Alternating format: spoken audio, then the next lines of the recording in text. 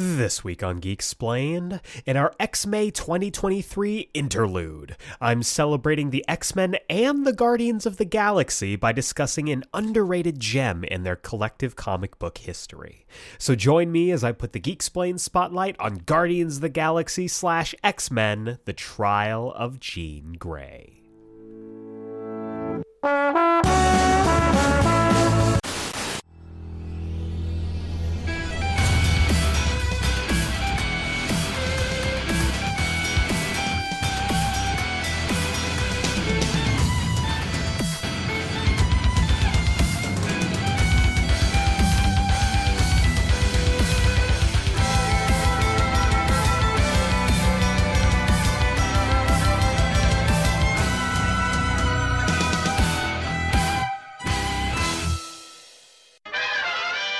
Welcome back to Geeksplained. I'm your host, Eric Kazana, and today's episode is the Interlude of X-May 2023. We've had some really awesome conversations with some excellent guests, and we have even more amazing conversations with some exceptional guests coming up, but this week you're getting just me. A little bit of an interlude, a little bit of an intermission before we continue on with the X-May festivities, and this is going to be our latest Geeksplained Spotlight, where I take a graphic novel, miniseries, maxi series, ongoing series, and just tell you why it's so cool. And this week, I'm going to be talking about Guardians of the Galaxy / X-Men, The Trial of Jean Grey. Did you know there was a crossover between the GOTG and the X-Men? I mean, you probably did, because X-Men go into space all the time. But did you know that it's actually a really cool story and people don't talk about it enough? We are going to be talking about it this week, and I'm really excited about it. This past week has been a tale of ups and downs. Ups, Guardians of the Galaxy Volume 3, incredible. I saw it twice. It's amazing. And I continue to be both incredibly elated and heartbroken by it at the same time. Star Wars Jedi Survivor has also been taking up a ton of my time as well. Legend of Zelda Tears of the Kingdom came out. I still haven't played Breath of the Wild, so I need to get on that before I play this game, but I've heard really good things. And this past week, I got to be part of a really great panel with other voice actors from the Fallout franchise. We got to sit down as part of the Fallout 4 Hope, a big push and a big charity drive to try and end Alzheimer's, benefiting the Alzheimer's Association. Really, really cool. If you want more information about that, you can check them out. You can check out Fallout for Hope. You can check out ALZ Association. It's a really great cause, and I got to have an awesome conversation with a ton of other great voice actors from all over the Fallout franchise. So that was really, really cool, and getting to be part of that is something that I take very seriously, and something that I am immensely grateful that I am in the position to be part of. In less good news, as I am recording this, it is looking more and more like Superman and Lois is going to be canceled and is not going to be getting a 4th season, which is really, really just it makes me mad. It makes me sad. I'm not happy about it. We'll, of course, await further announcements. Maybe by the time this drops, they'll have made an official announcement. But as I'm recording this, it is a rumor, but a rumor with several sources. So I am really bummed about that, especially as we are talking about, kind of the end of superhero television when it comes to, that era that the CW and the Arrowverse really kickstarted. So I'll have more thoughts as more information becomes available, but safe to say I am super bummed about this. But all that being said, I'm really not bummed about getting to talk about a really cool comic that not a lot of people know and or talk about. So this week, obviously, our main course is going to be the Geek Explained Spotlight, but we also have our latest weekly review on the latest episode of the final season of The Flash, part 2 of the 4-part finale. Tons to talk about there, and we also have, of course, this week's Comics Countdown, where I'll chat you up about all the comics you should be picking up this week. So stay tuned for all that after the jump, but for now, let's roll right on into the main event, the main course, the entree, if you will, as I sit down and put the Geek Explained Spotlight on Guardians of the Galaxy / X-Men, The Trial of Jean Grey.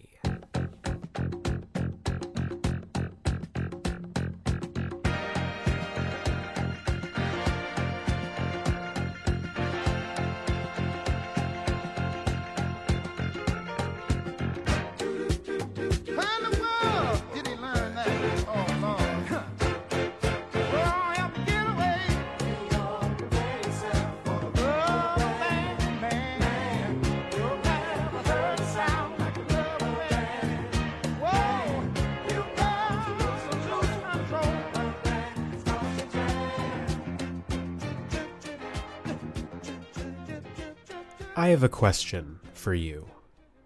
Should who you are now be judged by the mistakes of who you were before? That's the question that is asked by the Guardians of the Galaxy and all-new X-Men crossover, The Trial of Jean Grey. This is our latest Geek Explained Spotlight, an X-May edition of the Geek Explained Spotlight, where every month I take a specific comic and tell you why it rules. And this week we are tackling X-Men and the Guardians of the Galaxy, The Trial of Jean Grey. This is written by Brian Michael Bendis with art by Sarah Pichelli, Cinderelli, Stuart Immonen, David Marquez, and I just love this story, right? Though you would be forgiven if, as a, more casual comic book fan, you had no idea that this was a story. And it's because this always tends to fly under the radar. And I don't know exactly why the reason is that this comic doesn't get the attention that it should, but I have to assume it's during, what is commonly referred to nowadays in the Krakoa era as the lost decade for the X-Men. Maybe it's because it's during a period of Guardians of the Galaxy where they didn't look exactly like the movies, and the team lineup was a little bit different. Or maybe it's because this is featuring the X-Men that were time displaced during Bendis's both critically acclaimed as well as much maligned run on the X-Men. Or maybe it's just because it's kind of a short story and doesn't really do a whole lot to change the current status quo of Marvel Comics. How events nowadays need to move the needle and change the Marvel Universe forever at the conclusion. This one is a smaller scale story with wide-reaching implications when it comes to the consequences of the actions made in this story. But it's a story that I routinely talk to people about, and no one really gives it a lot of attention. So for the interlude of X-May 2023, I want to put the Geek Explained Spotlight on this story and tell you why you should give it another look. You should take the time, read it. It's not terribly long. It took place in Bendis's runs on both All New X-Men and Guardians of the Galaxy. Guardians issues 11 through 13, X-Men issues 22 through 24. So 6 issues. Real simple story, and it freaking rules. But to set the stage for you, to kind of give you the context going into this story, let's tackle both of these books as they were going into this crossover event. And I'm going to start with Guardians of the Galaxy, because I love the Guardians of the Galaxy. And it's fascinating to me that the Guardians, depending on what year you choose to read a story from them, they could look wildly different, both in team makeup as well as basic aesthetics. This story takes place right before, like literally right before, the Guardians of the Galaxy comic book film changed the landscape of the MCU for better and in some respects for worse. So you have this team of cosmic weirdos and misfits that are just trying to stay one step ahead of an entire galaxy that's basically hunting them. And the team makeup sounds pretty familiar if you are a casual fan, if you know anything about the Guardians at all. Leading the band is Peter Quill, the Star-Lord, son of Jason of Spartax, and prince of that whole race, basically. He is joined by Drax the Destroyer, Gamora, Groot, and Rocket Raccoon. But they also have one more member, and that is, of course, Angela. Who, you may be asking?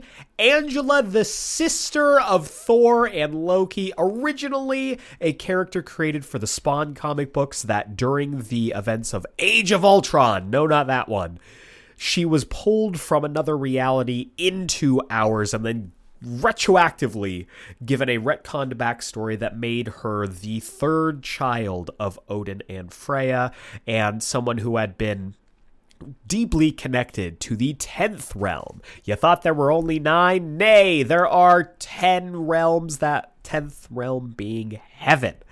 Not that one. But Angela was a really interesting character to bring into this story. During this era, during the Bendis era of Guardians of the Galaxy comics, what he loved to do was take the team that is kind of popular at the time and then throw in a guest character to see what happens. It started off with Tony Stark, Iron Man, being thrown in at the inception of this team, of this current run at least. Then Angela hopped on board. Later on, we would see characters like Flash Thompson, Agent Venom, and Kitty Pryde, yes, that Kitty Pryde, join the team before it ended. And I kind of love the big swings that Bendis took to try and revitalize and do like a soft reboot for Guardians. At this point, the Abnett and Lanning run had ended. We had Thanos Imperative. Peter Quill had died, supposedly, alongside Richard Rider in the, I believe it was the Negative Zone? I think it was something else. But anyway, they were supposedly locked in an anti-universe with Thanos and presumed killed, and then in the Bendis run, they just appear again. At least Peter does. But this is a very different Peter Quill from what we're used to if you had been reading that Abnett and Lanning run. I'm currently rereading that run right now and loving it, like I do every single time I read it. But this Peter was more of a cosmic screw-up. He was the prince of the Spartax nation, or the Spartax people. His title of Star-Lord was actually a royal title because he was the prince of King Jason, and the prince of the Spartax royal family is dubbed the Star-Lord. So he was running from his royal lineage, he was running from his responsibilities, and got mixed up with this little group. And through their adventures alongside Tony Stark for a time, they made themselves known as the new Guardians of the Galaxy. Until Angela joined the group, and then they became priority number 1 across the entire galaxy, because now this group had a bullseye painted right on its back. And everything that would then go on to be synonymous with the Guardians, especially in the comics, would be established here. Aesthetics are a little different from what people are usually used to. The Star-Lord design out of all of them is the most different. He looks more like a Mega Man character, which I kind of dig. And I I really like the fact that in the Guardians game, they gave him this design like as an alternate unlock, because it's just a unique design among all of the big helmet, red leather jacket costumes that he would then get afterwards. This one was much more, Flash Gordon, space hero. Like I said, I love the Mega Man reference or influence there, whether it was intentional or not.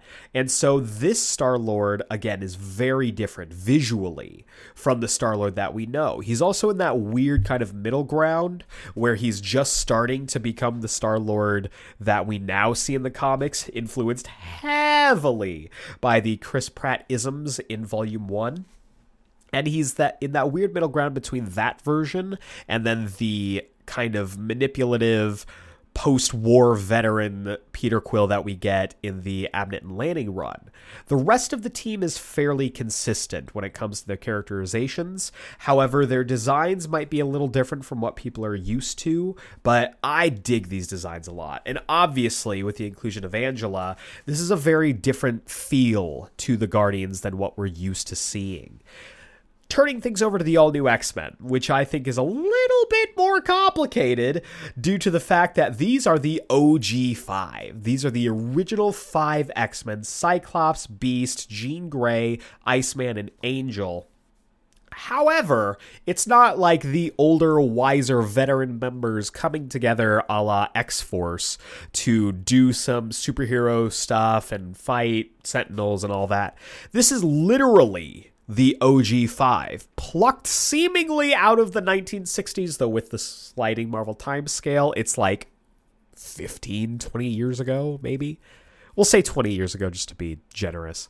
But these are the teenage versions of these characters plucked from their first adventure together by the current day Hank Pym in just one along a long line of poor decisions that Hank McCoy has made across his entire tenure. And they are now time displaced, can't get back home, so they're trying to figure out what to do with themselves now that they are in the present day. Alongside all of that is the really complicated places that the rest of their future counterparts are in. We already talked about Hank McCoy. He's doing stuff. He's Sasquatch at this point. One of my favorite designs for the character, but he's still kind of holding things down at the Jean Grey School for Higher Learning alongside Headmaster Logan. That's a whole nother thing. Archangel at this point is, I believe, still, if not shortly past, possibly perishing in the pages of Uncanny X-Force after he almost became the next Apocalypse. Bobby is right in the crux of dealing with the fact that he is gay. And that big change for that character, I can't remember where in this, if this is before, I believe this is before that revelation is made, because he makes some comments, some flirtatious comments towards some characters. But either way, he is still learning about himself. Jean, in this current timeline, is dead again. This is pre the return of Jean Grey, post the Morrison run where they killed her off again, and we had the beautiful Phoenix End song. Scott and Emma got together. We had Utopia and all that stuff. And Scott is right smack dab in the middle of his revolutionary mutant terrorist era, his vigilante era, if you will. And I really love this era for Scott. And not just current day Scott. I also fucking love Teen Scott. He is possibly the biggest benefactor out of the 5 that are brought into the modern day, because the sheer number of varied stories that he gets as Scott and as Cyclops and just as a character is phenomenal. He gets to meet his revolutionary future self, who is intent on at the same time shielding him from the future, as well as trying to get him to be on his side. He gets to join up with other like-minded young heroes and form the Champions. We get to see him dealing with the aspects of his future that have already been written for him. And beginning in this story, we get to see him go to space and reconnect with the dad that he never got to know. I love this era of Cyclops stories, both as an adult and as a teenager, and this is one of my favorite things about the Bendis era when it comes to his dual, or I guess rather his trio of duties with him helming X-Men, Ultimate Spider-Man in the later days of that run, as well as the Guardians of the Galaxy.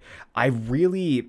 Man, I dig where this finds both of those teams and both of those books. So all of these characters are kind of trying to figure out who they are. For the X-Men, it is a much more, I think, literal sense of trying to figure out where do we fit in this new status quo for the X-Men. Jean is still dealing with the fact that, oh, maybe I am this mutant messiah who has died twice in my lifetime, minimum, and I have just started this journey and I don't know what I am supposed to do now. While at the same time, it's a more of a metaphorical journey for the Guardians, trying to find their place in the galaxy, and also trying to figure out, on kind of a more macro level, what the publishers and what Marvel wants this story to be. They know what's coming with the Guardians of the Galaxy movie. They don't know how successful it's going to be, which I think is why they went more halvesies. At this point in time, you would see after the conclusion, after the debut of that Guardians of the Galaxy Volume 1 film, the Guardians would full on just go headfirst into the movie characterizations and visuals. And my Mega Man Star-Lord would go away and be replaced by a Pratt Light. And this kind of features as your last kind of hurrah for those characters and for this version of the Guardians before they became more embroiled in crossovers and being part of, stuff like Secret War, Civil War II, all of the stuff that you get when you become an all-star Class A member of the mainstream comic book media. And so this story finds them here. The Guardians are still, putzing around doing their thing, while the X-Men are currently being trained by Kitty Pryde, who has stepped up and has become Professor K, or Professor Pride, leading this team away from the Wolverine and the X-Men book and becoming their Professor Xavier of sorts of the modern day, which I love. I love any time that Kitty gets to be a leader and a teacher, and so her mentoring this new batch of kids who are past versions of all of her mentors and heroes is a really cool journey for that character, and I love her period of time in this. But so this story involves not just these two teams, but also the wider galactic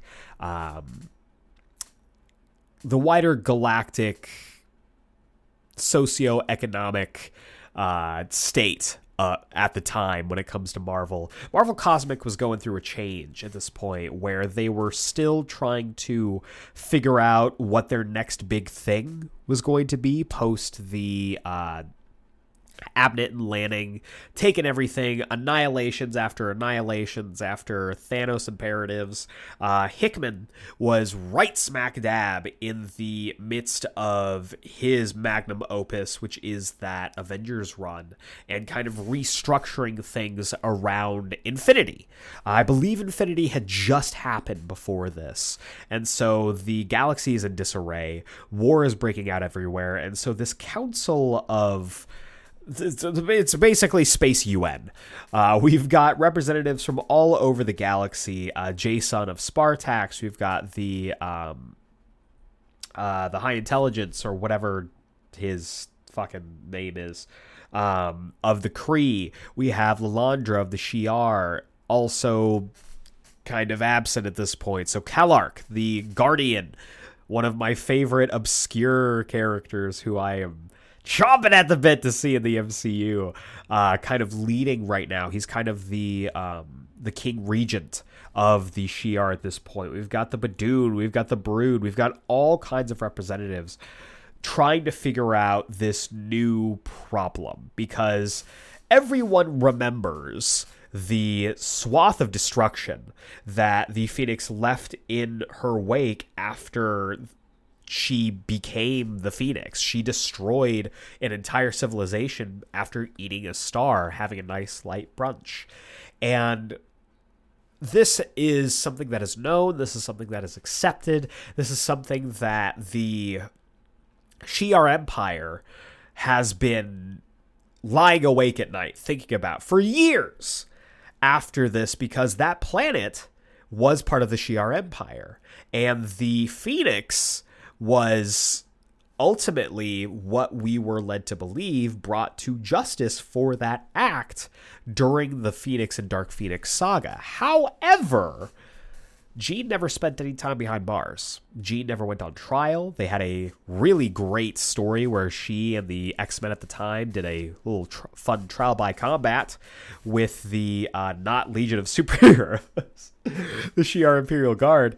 And at the conclusion of that, she never really got any kind of, punishment, because she ended up, quote unquote, dying for, I think that was the second time at the time.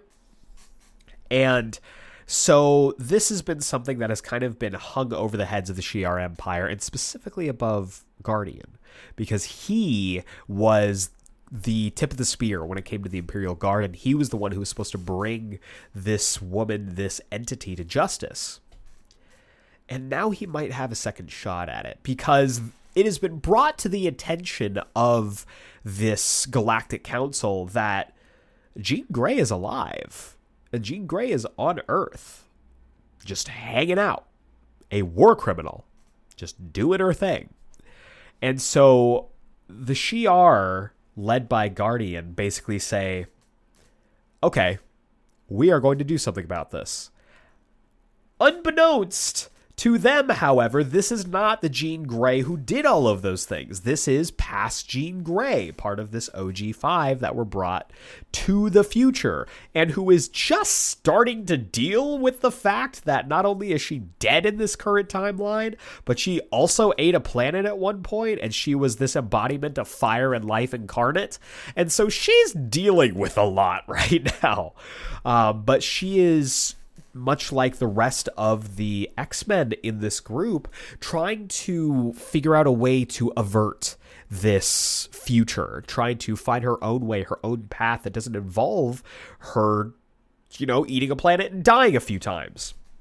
And so when they are approached, let's say, by this crew of terrifying space people, and they are attacked during one of their training exercises with Professor K, Kitty Pryde, it is a bit of a shock to them. And not just them, they are also joined by, just like the Guardians having kind of a guest character, this crew also has a guest character, which I think was one of the smartest choices they had ever made, by bringing in Laura Kinney to be their Wolverine. So while all this is going on, right, everybody's doing their thing. Wolverine's teaching at the X Mansion, or I guess the Jean Grey School for Higher Learning at this point. Laura Kinney is kind of listless. X-23 has made her way onto this new team, and she is the wild card, the enforcer. She is the tracker. She is the serious killer among this group of kids. And she is still trying to really get a handle on being part of this team. But I love this dynamic. Scott and Jean are dealing with the fact that they are, destined to be OTP, but also not super feeling that, because they were plucked before those feelings were ever really, established or developed. And so they are, I wouldn't say like on the outs or feuding, but they are dealing with a lot of complicated stuff. And, being 15, 16 years old, they don't really know how to deal with all that. And then you throw in a wild card like Wolverine, the future Wolverine, that is Laura Kinney, and it just brings a new dynamic to the group that I really, really dig. But they are, like I said, attacked by this SWAT team, essentially, this Black Ops team from the Shi'ar, who abduct Jean, take out everybody else, and they leave. And no sooner have they caught their breath trying to decide what the hell just happened and how they're going to deal with it, then the Guardians of the Flarking Galaxy show up like, hey, don't worry, we're here to save Jean. Wait. Dang. Oh, man. We're woof. So they arrive just out of the nick of time, and this team is now brought together, featuring two super teams that you don't often see crossovers with. And that's what I love about this story.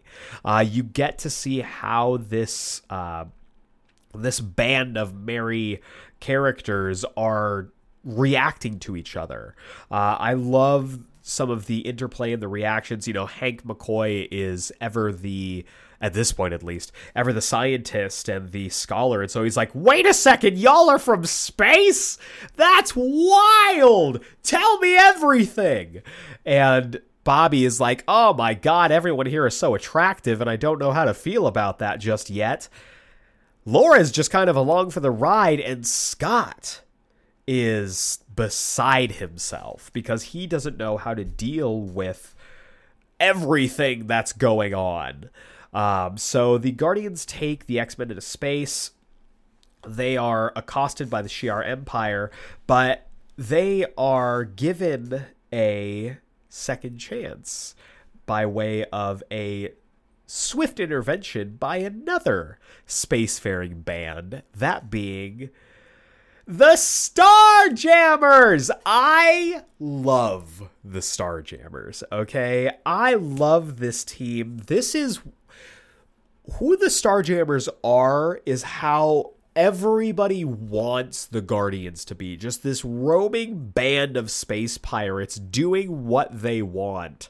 And they are led by the always charming and quote-unquote with big D energy daddy that is Corsair, a.k.a. Major Christopher Summers. You heard that right. Summers. The dad of Cyclops, Scott Summers, who at this point, for Corsair, he's already had this reunion with his son, who is an adult man, and they've worked through a lot of their complicated history. There's a lot to work through there, a lot of complicated feelings, and Corsair's been through that. He's like, my son is doing his thing. He's being a little rabble rouser there on Earth, and I'm just putzing around in space. But then he gets to meet the kid version of his son, who he never got to see. He never got to raise. And Scott, who is, again, a teenager who had never really gotten to interact with his dad following an attack by the Shi'ar on their plane when him and his brother Alex were very young, gets to meet his frickin' dad. I love this story for many, many reasons. But it's also, if you know anything about me, because this is low-key a Scott Summers story. I know the title is Trial of Jean Grey, but it's also almost Trial of Scott Summers. Because this boy, this child, this teenager goes through it. With his potential future love, being abducted and taken into space, interacting with all these spacefaring people, and then meeting his dad. And it's this beautiful moment of the two of them kind of getting to interact with each other in a way that they had never gotten the chance to. And to Corsair, this is a way for him to kind of get back those moments of him not being able to be a dad to a young Scott Summers. And for Scott, he thought his dad was dead. He thought his parents had perished and that it was just him and his brother. And now he knows his dad is alive. And so him getting to spend time with him, again, adds another loop-de-loop to this roller coaster of emotions for Scott. We also get to see the kind of egomaniacal reign of Kalark. It's not one of his best moments. You can chuck that up right around this time, I believe. They're also doing the... or they're getting ready to do the Mighty Thor story where, surprise, surprise, Kalark is used by the Shi'ar gods to do some messed up stuff. But this is kind of in the era of Kalark. Kalark is the name of Guardian, if I haven't mentioned already. Just kind of being a dude, being a guy, being a dude, trying to figure out his way and how he's supposed to lead these people. And he gets it wrong, to be honest, more often than not, which is unfortunate. But we do see him trying to deal with the burden of this failure that he sees in his younger days as the leader of the Imperial Guard and now as the Praetor, the regent of the Shi'ar Empire, and him trying to correct that and honestly trying to overcorrect it. We also see, alongside all of these, loop-de-loops of emotions that Scott's going through, maybe possibly a thing with Laura. Scott was going through a lot of things, and I kind of love this twist on the Cyclops-Wolverine relationship, where Laura is kind of his confidant and kind of the shoulder that he can lean on when he is, having a rough time, because him and Jean are still trying to deal with the complicated feelings of, yeah, maybe I'm supposed to end up loving this person, but I don't know if I really like this person. And so we get to see the furthering of all of these complicated relationships just in time for the trial to happen. And alongside all of that, we see the beginnings of one of my favorite relationships in modern comics, and that being between Kitty Pryde and Peter Jason Quill. That's right. This is where the love story that should have never died begins. Peter Quill, Kitty Pryde. I love this pairing. It's something that I have talked about before on the podcast. Kitty is this incredible character. She has great taste in men. And I love the dynamic between the two of them. It's really fun. Bendis obviously has a great handle on both of these characters, and so it's really cool to see them meet each other and there be an instant connection. Kitty would go on to have a long-standing, complicated, and enriched history with the Guardians following this, and it all starts here. This is the moment where Kitty gets acquainted with the Guardians, and their histories become intertwined. But the trial ends up going off more or less without a hitch at the beginning. Kalark makes a big show of it. He's like, all right, we have Jean Grey here. We're going to make her pay for her crimes. How do you plead? And by the way, up until this point, Jean has been essentially getting counsel by Oracle, a member of the Imperial Guard who is maybe the chillest out of all of them. She kind of sees that Kalark's going off the deep end, and she's like, look, dude, you gotta calm down, man. Like, you and I both know that this isn't the same Jean Grey. You're kind of just doing this as a posturing thing. You're doing this to, set yourself up as this, conquering hero when you're really just trying to attack this teenage girl. Like, what's your deal? So she has been doing this like little psychic offshoot room with the two of them where she's like, look, all these people are going to be here for your blood. You need to convince them. And it's during this trial that the Guardians part of this becomes a little bit more complicated, because Jason of Spartax shows up and publicly embarrasses embarrasses this man. Just absolutely goes after Calark. He says, let me see here. He says, "Do you mean to say that only the Shi'ar were affected by the Phoenix's rampage of years ago? It is only the Shi'ar that get to place judgment here today? I thought the Tribunal's purpose was to keep civility in the galaxy. As far as I can tell, Gladiator, this girl has done nothing. Certainly not yet. While you, Gladiator, and your people have kidnapped her and held her against her will. It is you who have taken the law into your own hands. Wasn't it also your people who once sent an invasion to Earth to have her entire family and lineage wiped out? This is kind of seeming like a big-ass vendetta, my guy." And it's this moment where Jean overhearing this and going, "I'm sorry, he did what?"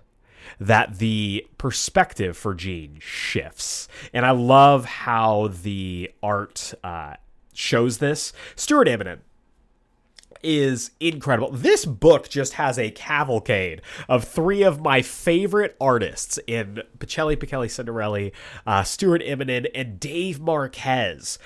Three artists that Bendis is very familiar with, but also I just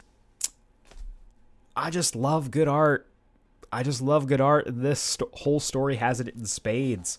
There's also a really funny scene where the Guardians of the X-Men are trying to sneak their way onto the Shi'ar throne world, but they're going to have a tough time getting in, blasting their way through because they've set up an armada. And so they basically drop Angela into space. One of the ships picks up Angela, and then Angela proceeds to wipe out everyone on the guard ship. It's so cool. This is one of those great moments where Angela really comes into her own as a character, as a team here, because essentially on this team you are juggling three different groups in the Starjammers, the Guardians, and the X-Men.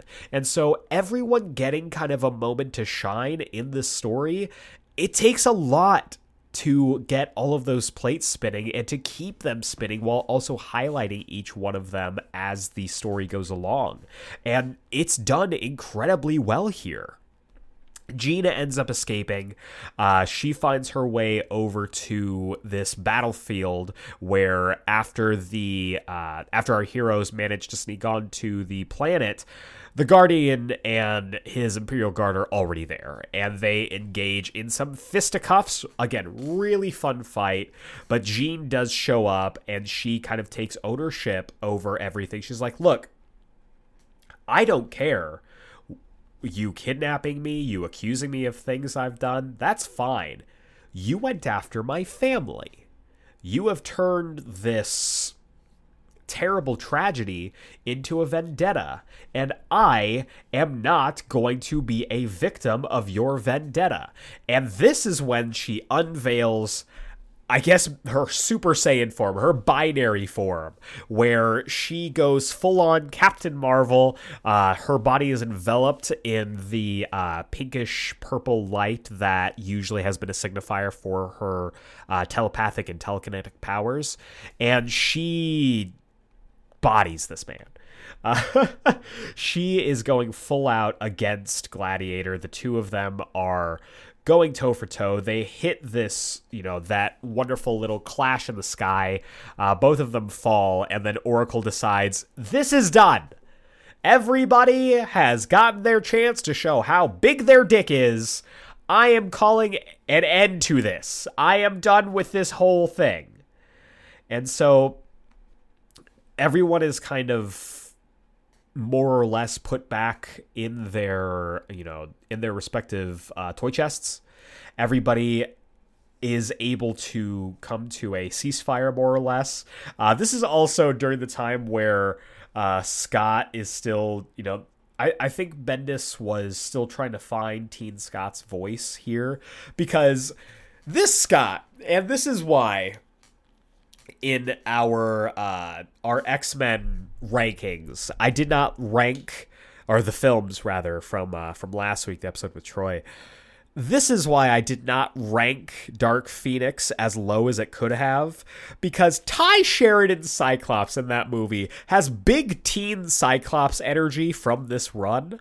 The moment, y'all know what I'm talking about if you've watched Dark Phoenix, my favorite moment of that version of Cyclops is when he comes up to Magneto while they are trying to find Jean, and he goes... He's straight up, this child walks up to Michael Fassbender, and in the one F-bomb in this PG-13 movie, he goes, "If you even touch her, I'm gonna fucking kill you." And I'm like, whoa! But it threw me back. I remember this distinctly, going back and reading this story, because Cyclops, to the Shi'ar, the entire Shi'ar race, essentially, he goes... If you, any of you, come back for Jean, if you come anywhere near the planet Earth again, I'll kill you. Like, he is just on another level with this. Like, Kallark is staring this child straight in the face, and he doubles down on it. He goes, "I'm not joking. If I even hear you're thinking about it, and believe me, we'll hear, I will bring the entirety of the mutant race, the Avengers, the Fantastic Four. I will bring a hellstorm of Asgardians, mutants, Atlanteans, and Hulk monsters right down on top of you. We brought this much fight right to you in one day. I'm telling you, stay the fuck away from Earth." Like, this is his big moment where he is just, I will summon the entire Marvel universe and I will end your fucking planet. And obviously, this child does not have the pull that he is saying that he does. But it's a great moment for him. And it's one of those moments where reading it, and also at the same time reading the Uncanny X-Men, which was the adult Scott story with his mutant revolutionaries, you see that moment where a little bit of that revolutionary Scott peeks out with this young, idealistic Scott. And so they end up, calling the ceasefire. Gladiator goes off. His pride has been hurt. The Guardians are like, all right, cool. I guess we're out of here. This was fun. And he gives Kitty this, basically this communicator. He's like, hey, call me sometime. And again, it's the start of that relationship, and I love it so much. The X-Men are like, all right, let's all go home now. Except for Scott. Scott is not going to go back with the X-Men because he wants to spend time with his dad. He's like, look, I love you guys, and that's not going to change. Like, I love all of you. I love being on this team. But 2 days ago, I thought my dad was dead. I thought that I was an orphan. So I'm going to go with my dad. And it's, I'm getting all teary-eyed just thinking about it. It is the promise of the premise for these characters being brought into the modern day and dealing with the status quo of the modern day. Getting to make this status quo change where he's like, I'm just gonna go into space. Like, I want to go and have space adventures with my dad. And Kitty is like, I don't think I'm gonna allow this. I don't like this idea. And Scott's just like, look, it's my dad. I have to go. And it's one of the several goodbyes that he has with teams during this run. But he's like, look, and then he turns to Laura, his confidant, his rock, and he goes, you've been at it longer than all of us, Laura. Take care of them. Keep them safe. And he leaves with the Starjammers. And Laura is forced to step up and be the leader of this team following this story. This is all juxtaposed by one of my favorite moments in maybe all of Marvel, because they're all, they all get dropped back where the X-Men were originally abducted from, which is this snow base that used to belong to older Scott, who he gifted to this new team as kind of a show of good faith. And so they're back on Earth, and Rocket and Groot are just kind of standing around, and Groot's just like, I am Groot. And Rocket goes, we talked about this, Groot. You're making it weird. He's like, don't get weird with the trees again. And then he turns and he sees some raccoons just running around. And Rocket's response to this, the face he makes, and he just goes, put on some Krutakin pants! Just shouting and heckling these raccoons. It never fails to make me openly guffaw. I just love that moment, and it's amazing.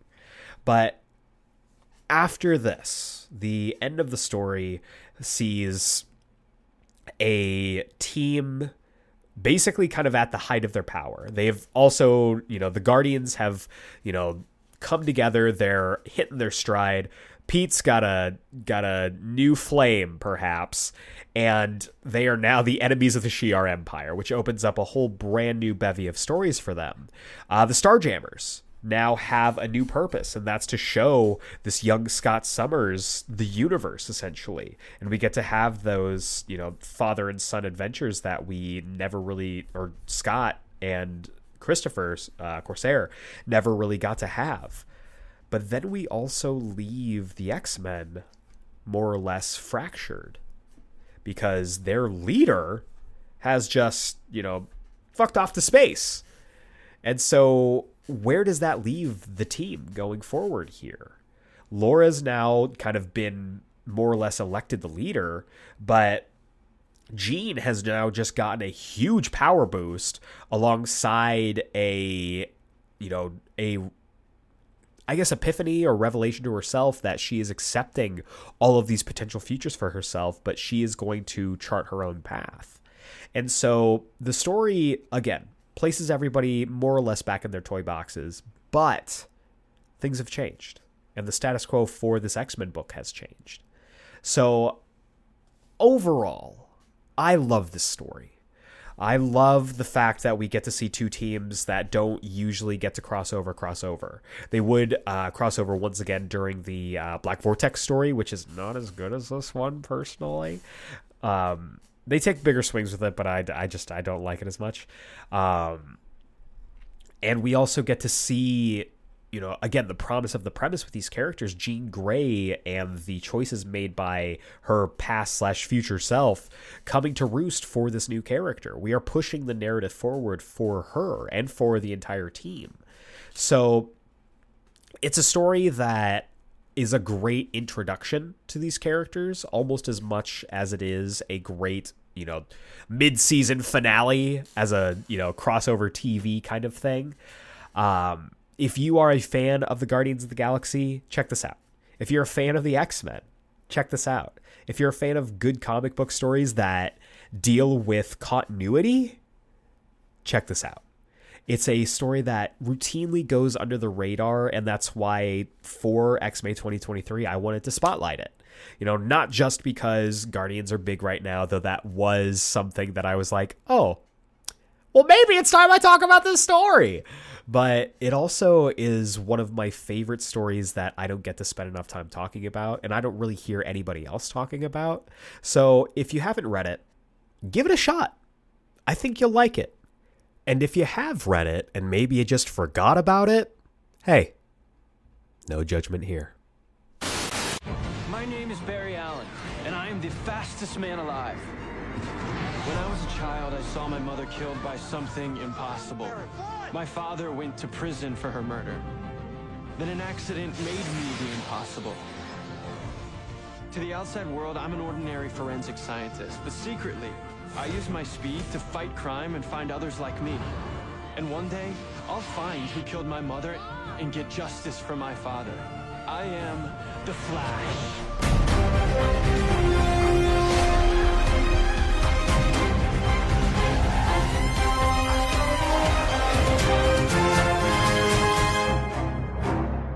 It is now time for the weekly review. This is the segment of our show where I review something weekly.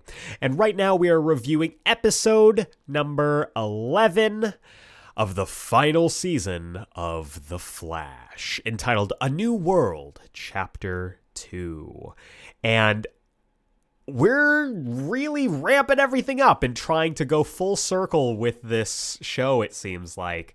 Part 1 was mainly focused about kind of squaring the circle and really tying up a lot of loose ends from the Edward of the Eobard Thawne plots from throughout the seasons of The Flash, whereas this episode aims to further the mystery surrounding one Eddie Thawne. As we saw in the kind of post-credit scene of last week, Eddie's alive, but he's not alive. He's someone else. He's something else. And this one was fascinating because this was a Flash Light episode. This was a Barry Allen Light episode in the idea that he really doesn't show up until the final third of the episode, but it's mostly centered around the rest of Team Flash, which is really cool.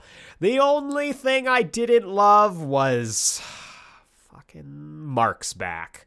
Mark's back, of course. He has to show up for no reason while they're trying to figure out where Barry's gone, what all this Cobalt stuff is trying to do to Team Flash, targeting them specifically. And just like every other time Mark shows up after he leaves, he comes back and whoops, he betrays everyone. This is the third time he's done this in this season alone. And it's I thought we were done with Mark. But we do get to see him interacting with Keone. Apparently Keone's a goddess. I don't know. I don't know where they're going with this. Regardless of, what kind of comic book inspiration this has, it kind of feels like they were like, hey, so we recently watched Sky High, and we remember that you were this character who controlled nature, and we would love to just continue you being that character. And like, I'm not crazy for thinking that, right? I'm not the only person who's thinking this, but it was interesting in the way that they continue to further that, talking about Keone's connection with basically the green and nature and how she is influencing all that. And it's an interesting conversation. I feel like this should have been not back-ended on the season, right? I feel like this should have been an entire season's worth of build-up for this, and it kind of feels like they're cramming a lot of stuff at the end, which is unfortunate because I loved how strong last episode was, showing off all of the things that made the show work at its inception. Speaking of things that, kind of came around full circle but didn't really, but were from the first season, Nora is back. Not Nora, daughter of Barry and Iris, not Nora, mother of Barry, but Nora, the embodiment of the Speed Force, which is fine. It's good to have her here. I like that we got to have, I'm assuming, a goodbye to that character. The embodiment of the Speed Force dealing with the embodiment of the negative Speed Force. But it was really just her trying to give Keone a pep talk on, hey, this is what's going on. You got this. You got this, gal. You got him. And so it was fine. It was fine to see her. We got some lightning effects. We got some Speed Force wisdom. It's cool. Where the interest for me came was in all of the Eddie Thawne stuff. Now, I don't remember, his name was Malcolm something. He's talking about like, oh, why does this guy have my face? Like, I don't know who this Eddie Thawne is, but I keep getting visions and I keep getting, these memories of what's been going on with him. And so we get to see him trying to trace the steps while learning more about Eddie Thawne. He goes to CCPD, gets to talk to them. They're like, oh my god, it's Eddie, he's back. He's like, I don't know who you guys are. I'm a scientist at Mercury Labs and this thing happened. And we see him slowly lose his mind as the episode goes on, as he's bombarded by these orders from this disembodied voice to find her. And I'm wondering, because initially I was like, oh, we're going for the long lost twin thing. It's the only thing we haven't hit when it comes to soap opera stuff in The Flash. The only thing we haven't hit for the long lost cousin, the long lost unknown cousin trope. But it seems more like, especially with the post-credits scene for this episode, that it's actually Eddie being brought back by the Speed Force, Negative Speed Force, Hyper Time, whatever they're going to decide.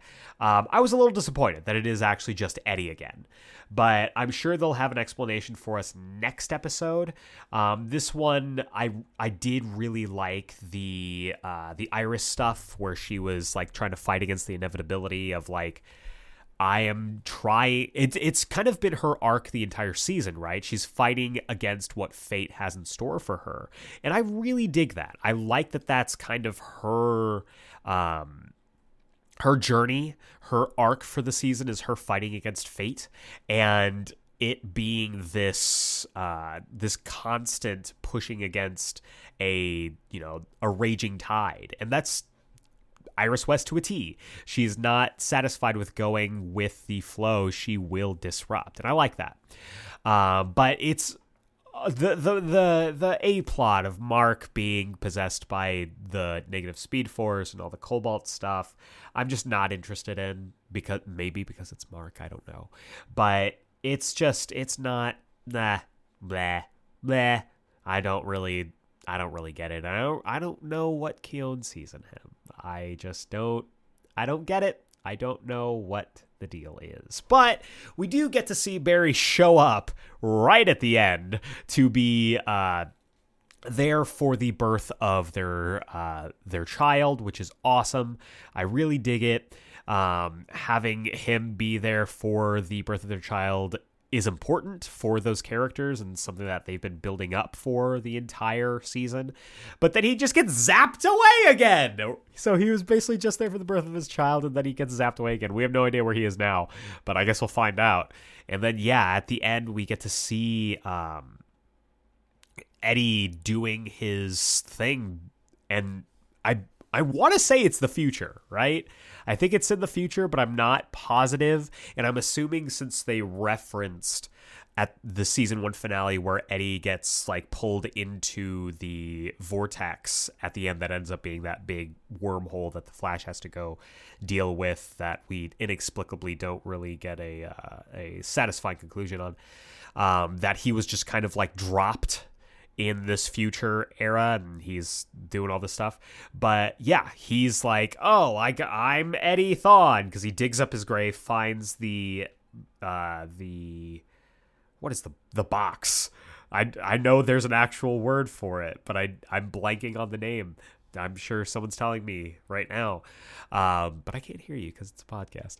But he digs it up. It's empty. He's like, oh, my grave's empty. And he looks down. He's like, oh, I pulled the bullet out of my chest and I am Eddie Thawne. And he starts cackling. And then we get, the cut to the credits. So we are on a collision course for Eddie Thawne and Barry Allen. No one truly knows what is going to come of this. But I'm really excited. I'm really excited to see. We've got 2 episodes left, which is wild. It's wild to think about. But I will be here, and I hope you join me right here next week for the beginning of the end when it comes to these weekly reviews on the final season of The Flash. But for now, let's roll right on into this week's Comics Countdown. Ooh, welcome back to this week's Comics Countdown for the week of May 17th, 2023. This is the segment of our show where I'll chat you up about all the comics you should be picking up this week, whether it's at your local comic book shop or Comixology or however you get your comics. These are the ones I think you should definitely take a look at. But before we get into this week's books, we got to take a look back at last week's books with the Geeksplain pick of the week of last week. And it had to be this. It's Spirit World #1, written by Alyssa Wong with art by Haining. This book was fantastic. Xanthi is a wonderful protagonist. I'm really excited to learn more about them and the world that they are inhabiting. Having Constantine is really, really cool there as well. And of course, Cassandra Cain. I will always roll up for Cassandra Cain. Great start to the story. I cannot wait to continue on. This is a book that I think more people are going to dig into the more that people talk about it. So keep talking about it. It's going to be one of those all-timers. Though, of course, I do got to give a quick shout to X-Men Red, number 11, continuing to be one of the best books Marvel is putting out. But that's last week. This week, we've got 1, 2, 3, 4, 5, 6, 7, 8, 9, 10, 12 books. We're back into double digits. Big week. Big week. So let's go ahead and dive into this list, kicking things off with a brand new, actually, I believe 2 brand new number ones. First off, Cyborg number 1, written by Morgan Hampton with art by Tom Rainey. Cyborg finally has a solo after, I don't know how long. It's been a while since Cyborg has had a solo, and I'm really excited to welcome him back into the solo book club. Let's go ahead and dive into the synopsis. When a family emergency brings Cyborg back home to Detroit, Victor Stone surprisingly finds himself enjoying returning to the simpler life, where everybody sees him for who he really is and always was, rather than a larger-than-life superhero. It's been a while since Vic's been able to lower his guard and seek a purpose outside of being Cyborg 24/7, but a lot has changed in Detroit while Victor's been away. An aggressive new company is turning the Motor City into an overclocked engine for revolutionary artificial intelligence. And no one knows better than Cyborg that technological transformation always comes at a steep human price. Yes, I really dig the synopsis for this. It sounds like a story that is uniquely for Cyborg. It's not something that you could throw any hero at, which I love. I love the new design for Cyborg as well. Really digging this new vibe, especially with how bad his design has been for the last few years. I'm really stoked. Can't wait to pick this up. And the other brand new number 1, and it won't be the last, let me tell you, is Batman Brave and the Bold number 1. This is written by quite a few people, including Ed Brisson, Tom King, Christopher Cantwell, and Dan Mora, with art by Dan Mora, Javier Rodriguez, Mitch Gerrits, and Jeff Spokes. This is the new hotness when it comes to anthology books. This is going to be covering a bunch of different stuff, so let's just dive into the synopsis and talk about what stories we're going to be getting. The Winning Card, Part 1, / Down with the Kings, Part 1, / Order of the Black Lamp, Part 1, / Heroes of Tomorrow. Coming off the spectacular success of Batman One Bad Day, The Riddler, the Eisner Award-winning team of Tom King and Mitch Gerrits reunite for a horrifying 4-part retelling of the first bloody clash between the Joker and the Batman. A tale of loathing, lies, and laughter, this may be the most frightening Joker story in a generation. Superstar artist Dan Mora makes his writing debut, kicking off a new series of Batman black and white short stories. In a Gotham City overrun by the cybernetic henchmen of the Joker, the only person who can save us is the mysterious motorcycle-riding, bat-costumed hero of urban legend. The Justice League may be gone, but its enemies aren't. Who will protect this world from the worst of the worst? Ed Brisson and Jeff Spokes pick up the story started in Wildstorm 30th Anniversary Special as Director Bones and his new covert Stormwatch team travel the globe on Black Op missions to take superpowered weapons of mass destruction off the board. But this is Stormwatch, and as always, not all is as it seems. Down with the Kings starts here. In the Order of the Black Lamp, Part 1, from writer Christopher Cantwell and artist Javier Rodriguez, Superman finds a decoder ring with a secret message, "Save me," which sends him on a quest to solve a mystery with ties to the Man of Steel's past. I'm really stoked about this. I feel like, especially with the success of Urban Legends and how good that book was, we are primed for another anthology series. So this is looking really great. The stories sound awesome. Can't wait to pick this up. Next up, we have X-Men number 22. This is written by Jerry Duggan with art by Joshua Cassara, and this is continuing on the march to the fall of X. We've got a lot of plates spinning, so let's just go ahead and dive into the synopsis. Orcus Rising. Mutant kind may be stronger than ever, but that just makes their enemies more determined than ever to tear them down. Orcus's plans are in motion, preparing for the fall. So yeah, this sounds like it's going to be a prep book.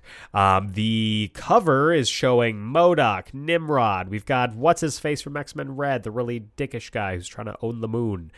We've got I believe, Omega Sentinel. We've got Dr. Stasis and 3-Clawed Cyborg that I don't know if I know who that is. And also maybe Beast. So there's a lot of villains that are getting ready to watch the X-Men's Island burn. So I guess we will just have to see what they've got in store for them. Next up, another brand new #1, The Vigil #1. This is written by Ram V with art by Lalit Kumar Sharma. And this is also part of the We Are Legends drive that Spirit World falls into as well. And I'm really stoked on the idea of this book. I have spoken on the podcast how I don't usually really click with Ram V's writing for whatever reason. I think it's just too smart for me and it just goes over my head. I'm too dumb for Ram V's books, but I'm really interested in this story. So let's go ahead and dive into the synopsis. Who are the Vigil? The shipping vessel Eastwind has taken captive by pirates off the coast of Thailand. 24 hours after the crew had been taken hostage, before communications had been established or any demands made, the crew reported an intervention by a group of unknown individuals. Amid other bizarre claims by the crew are reports of an individual who changed his appearance at will and a woman who seemingly dodged bullets. Once the pirates were taken out, no attempts were made at rescuing the crew. There have long been rumors rogue metahumans targeting weaponized illegal technology, with some hinting that they call themselves the Vigil. What were they after? Why did they intervene? Are there more metas among us? Stay tuned for more. So that sounds really interesting. I dig it. I like the idea. I'll be picking this up for sure. Next up, we have She-Hulk #13. This is written by Rainbow Rowell with art by Andre Genelette. And, I mean, She-Hulk rules. This book is so good. If you haven't been reading it, you've got 12 issues to catch up on, and then also pick up this book. It's been really, really fun. Let's go ahead and dive into the synopsis. She-Hulk's new villain makes a big move that throws Jen for the loop of her life. Plus, Patsy Walker, also known as Hellcat, returns to help Jen set everything straight. I love me some Patsy Walker, so I will be digging into this. Can't wait to pick this book up. Next up, we have The Flash, #799. This is written by Jeremy Adams, with art by Tom Derenick and Fernando Pazarin. And I don't like how close we're getting to the end of this. I did read Hal Jordan Green Lantern last week. It was fantastic. Definitely go pick that up, especially if you're a GL fan. But I'm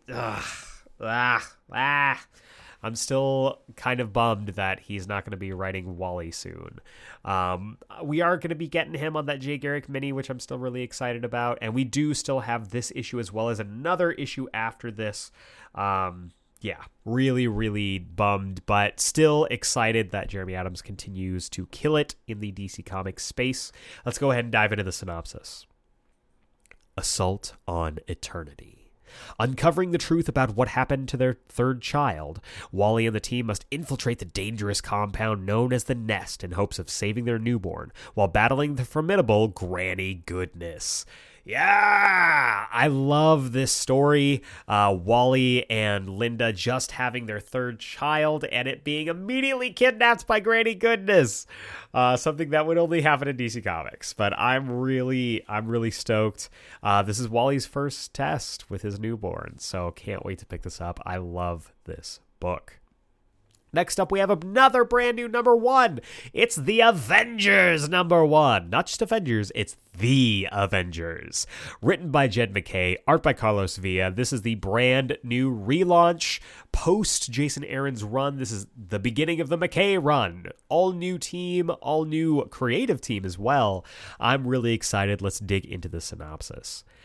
Assemble! Jed MacKay and Stormbreaker C.F. Villa take the reins of Earth's mightiest heroes. The Star, the Icon, the Witch, the Construct, the God, the Engineer, the King. The world is ever in peril, and a new team of Avengers mobilizes to meet any dangers that dare threaten the planet. But when Terminus attacks, a new and insidious danger rears its head, one that the Avengers know all too well, and one that comes to them in the most dangerous of guises, that of a friend. Yeah, that sounds really interesting. And if the titles weren't clue enough of the members of this new Avengers roster, we've got Captain Marvel, Thor, Iron Man, Captain America, Sam Wilson, Vision, Black Panther, and Scarlet Witch. Let's see. The star, I believe, is let's say Sam Wilson. Or maybe it's Carol. We'll say the star is Carol. The icon is Sam Wilson. We'll say the witch is obviously Scarlet Witch. The construct is obviously the Vision. The god is Thor. The engineer is Tony. And the king is T'Challa. So that makes sense to me. I think you could probably switch star and the icon between the two captains. But either way, that's your new Avengers roster. Really stoked on this. Going to be picking this up. Jed McKay has been crushing it for a while now, and I'm stoked to see what he brings to the Avengers. Next up, we have Superman, number 4. This is written by Joshua Williamson with art by Jamal Campbell and Nick Dragotta. And this Superman book rules. I love it so much, and it's been fantastic so far. And we are continuing on the ever-growing threat of this. I don't even know. It's this council. It's the council. It's the anti-Superman friends. I know I don't remember the exact name of that, but there was a group, the like anti-Superman League or whatever, way back, and this feels like kind of a redux of that, which I dig. So let's dive into the synopsis and figure out what's going on here. Chapter 4, Screams from the Past. Introducing the Kryptonite Claw. Superman is vulnerable to kryptonite, but what happens when other dangerous superhumans are exposed to it? If Superman wants to stop Metropolis's newest enemies, he must uncover Lex Luthor's secret past. So yeah, this crew seems to be targeting Superman just as much as they're targeting Lex Luthor, and I'm excited to see how much Supercorp is ready and equipped to deal with a threat like this. Next up, we have Captain America, Sentinel of Liberty, number 12, written by the Hive Mind, Jackson Lanz and Colin Kelly, with art by Alina Arofiva. And we also got the news this past week that the Hive Mind's time on Cap is coming to an end. This has not been a good week for me. This has not been a good week for comic book and comic book media news for old Eric Azana here. I'm really bummed out about this. It seems like after the conclusion of the Cold War, there's going to be a little bit of final stories, and then I guess there's going to be a big Captain America Sentinel of Liberty finale issue that they're going to be dropping on August 16th, the week of my birthday, of all things. I can't believe they're doing this to me. It's sad. It's incredibly sad, though I'm assuming that means that they are going to be kind of doubling up their efforts on Guardians, as well as probably the Batman Neo-Gothic, which is coming out pretty soon here as well. But I'm bummed. If you listen to our interview with them, Malcolm and I had a wonderful conversation with Jackson and Colin, and it was incredible. We talked all things Captain America, the Outer Circle, and all that. So I'm really bummed that their time is coming to an end. But just like with Jeremy Adams on The Flash, you gotta enjoy the ride while it's still going on. And Cold War has been fantastic so far, so I'm really excited to see what this next chapter brings. Let's dig into the synopsis. Cold War Part 3. When Bucky Barnes and the White Wolf team up to strike at the heart of the Outer Circle conspiracy, Steve Rogers, Sam Wilson, and their allies are caught in the crossfire. As the heroes fight their way across the war-torn Alaskan tundra to rescue Ian Rogers, Black Widow attempts to stop Bucky's descent into villainy at any cost. I'm so excited that Natasha's here! Her relationship with Bucky is one that I think is grossly underserved and underappreciated, so I'm really excited to see what she brings to this conflict. Next up, we have Batman Superman World's Finest number 15, written by Mark Waid, art by Dan Mora. You know I'm loving it. You know how much I love World's Finest. This book rules. Let's dig into the synopsis. Elementary, Chapter 3. Ultramorpho. The rise of Ultramorpho. Years ago, Professor Anthony Ivo built Amazo, a killer android who could duplicate the powers of the Justice League. But now, an even deadlier android stalks the DC universe. Ultramorpho! Able to transform into any element, including kryptonite, Ultramorpho can kill Batman, Superman, Robin, and Metamorpho in one fell swoop. But who created him? Who does he work for? And what has he done to Will Magnus, inventor of the Metal Man? Yeah, I'm interested in this. I don't know what's going to happen, but I'm excited. I'm wondering, since it's Ultramorpho, if the Ultrahumanite has anything to do with this. Because we know how much Mark Waid loves Superman history. I wonder if he's going to be involved. We'll just have to see. We'll have to see. Next up, we have Guardians of the Galaxy #2. Speaking of the Hive Mind, written by the Hive Mind, art by Kev Walker. I loved the first issue, and I am so stoked about picking this up. I've been waiting very long. I have been in Guardians mode, obviously, as you can tell from this episode, covering a Guardians of the Galaxy crossover with the X-Men as part of X-May, as well as Volume 3, replaying the video game, rereading some of my favorite runs on the Guardians. I'm really in Guardians mania right now, so I cannot wait to pick up this book. Let's go ahead and dig into the synopsis. The Guardians are caught in the middle of a civil war. Will the Guardians be able to stop it, or was it already lost from the start? Grootfall is coming, and it does not take sides. So yeah, I really dig the idea, and we talked about this in our interview with Jackson and Colin, about how the Guardians are kind of this, first responder, humanitarian, rescuing refugees operation now before Grootfall envelops the planet. And I am really stoked to continue to build on that idea. So I can't wait to pick this up. But the big book of the week, the book I think you should absolutely be picking up, another #1, is Titans #1, written by Tom Taylor, art by Nicholas Scott. I have been really, really stoked to pick this up. This is your brand new premier DC hero team. Nightwing, Starfire, Donna Troy, Beast Boy, Cyborg, Raven, and Wally West the Flash, all coming together to defend the planet. Oh, I'm so excited. This is the promotion. This is the upgrade that they have been desperately needing for a while now. Let's dig into the synopsis. The Dark Crisis is over, and the Justice League is no more. Now, a new team must rise and protect the Earth. Titans, go! The Teen Titans are ready to grow up. Each member joined as a much younger hero, certain that one day they'd be invited to join the Justice League. But the time has come for them not to join the League, but to replace it. Are the no longer teen heroes ready for the big leagues? Danger lurks around every corner as heroes and villains alike challenge the new team before they've even begun. Will the DCU ever be the same?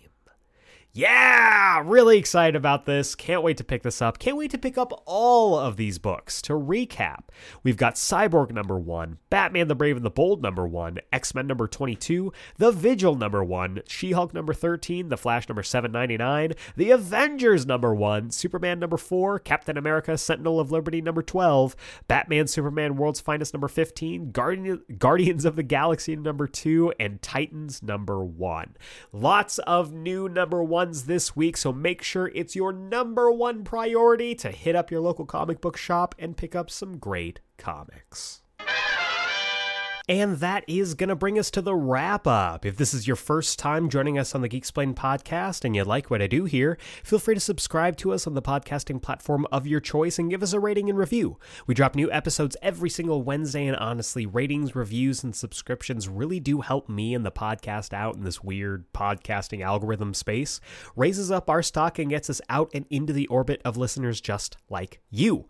And if you give us a 5-star rating and review on Apple Podcasts, iTunes, whatever you want to call it, I will read your review here live on the podcast. You can write literally whatever you want. I will be forced to read every single word. As long as you give it those 5 stars, the sky's the limit on what you can write. And you'll be able to join the likes of our amazing Fantasy 15, including Seafire ND, Josh from Tales to Pixels, Matt Draper, Burrito Man 88, Doug from For Every Kind of Geek, Don Swanson, That Guy Brian, Mouth Dork, Dallas Meeks, Amazing Spider Fan, Alok and AZ, Sass, Jedi Jesse 20, Ken 4656, and Director Hall. I want to say a huge thank you to these fine folks for their reviews, and I cannot wait to hear yours. If you want to be part of the Geeksplained mailbag, send your emails to geeksplained@gmail.com, put mailbag in the subject header, and I will read it here on the Wednesday show. If you'd like to keep up to date with the podcast, participate in polls that decide future episodes, get first look at announcements that I make, or maybe just want to shoot the shit with me on the latest geeky news, feel free to follow us at GeekSplainedPod. That's at GeekSplainedPod on Twitter and Instagram for as long as Twitter is around, and as I continue to endeavor to get better at Instagram. Those would be the places to follow up with me there. Finally, every single Friday, I, alongside my fellow Caped Crusaders, Malcolm Russell Nelson and Jacob Brown, are currently going through every single issue of every single volume of Grant Morrison's Batman as part of the Geeksplained Book Club. This Friday is the season finale of our Grant Morrison Batman coverage, where we're going to be covering the back half of the New 52 Batman Incorporated run. That's issues 7 through 13, as well as the Batman Incorporated special. This is it. This is the conclusion of Batman as penned by Grant Morrison. Their time on the book is coming to an end of the Geeksplained Book Club, so join us there this Friday. Be there or be square, not a circle. Gotham Fridays are a real thing, so make sure you tune in, because we will also, as well as closing out the Grant Morrison Batman saga, we will be announcing what our next season for the Geeksplained Book Club will be. So join us, won't you? It's going to be a rip-roaring time. But that's going to do it for this week's episode. Really exciting stuff. I hope you enjoyed the spotlight on the Guardians of the Galaxy and X-Men crossover. I always dig when the X-Men get to go to space, and having them cross over with maybe the best team of Cosmic Marvel, probably, is always a really, really good time. And more people should be talking about this story. Next week, we're going to be covering, we're going to be diving back into X-May 2023 proper, as I'm joined by Doug of the For Every Kind of Geek YouTube channel to define every era of the X-Men. The X-Men comics have been going on since 1963. And in between there have been some eras that have gone under the radar and some that are iconic. So join us next week. Doug and I are going to be breaking down the entire history of the X-Men into these iconic eras and letting you know, if you are wanting to get into these eras, where to start and where to finish. Also, for those of you who aren't aware, I talked about it before. I'm going to plug it here once again. If you are in the Orange County area, if you are in the Los Angeles area, I will be at Comic-Con Revolution in Ontario, and I am going to be hosting a panel on that Sunday. This Sunday, as I am recording this, it's going to be May 21st. I'm going to be hosting a panel that I am still trying to pinch myself that I'm getting to be part of.